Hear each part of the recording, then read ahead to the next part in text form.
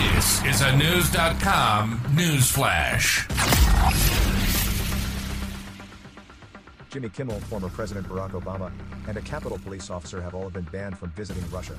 Vladimir Putin's government already had a list of banned U.S. residents. In the wake of the fighting in Ukraine, another 500 names were added to it Friday. A statement from the Russian Foreign Ministry posted by Mediaite said the bans are in response to the regularly imposed anti-Russian sanctions by the George Biden administration. The writer may have confused President Joe Biden with former President George Bush. The statement goes on to explain that additional people are involved in the spread of Russophobic attitudes and fakes, as well as people directly involved in the persecution of dissidents in the wake of the so-called storming the Capitol.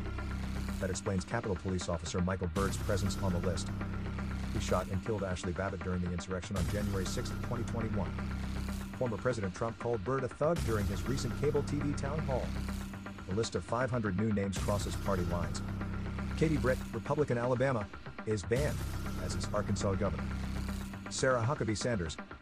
But so are Democrats Obama and Representative Robert Menendez of New Jersey.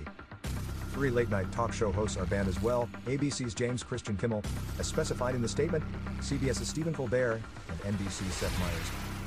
MSNBC hosts Rachel Maddow and Joe Scarborough also make the new list, joined by former anchor Brian Williams. CNN is represented by Aaron Burnett. The International Business Times speculated that Russia may have added 500 names because new U.S. economic sanctions were announced Friday, ranging from snow plows to sunglasses.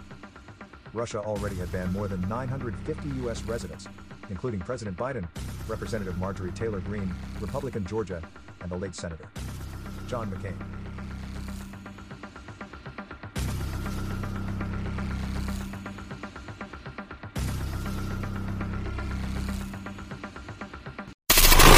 Knowledge.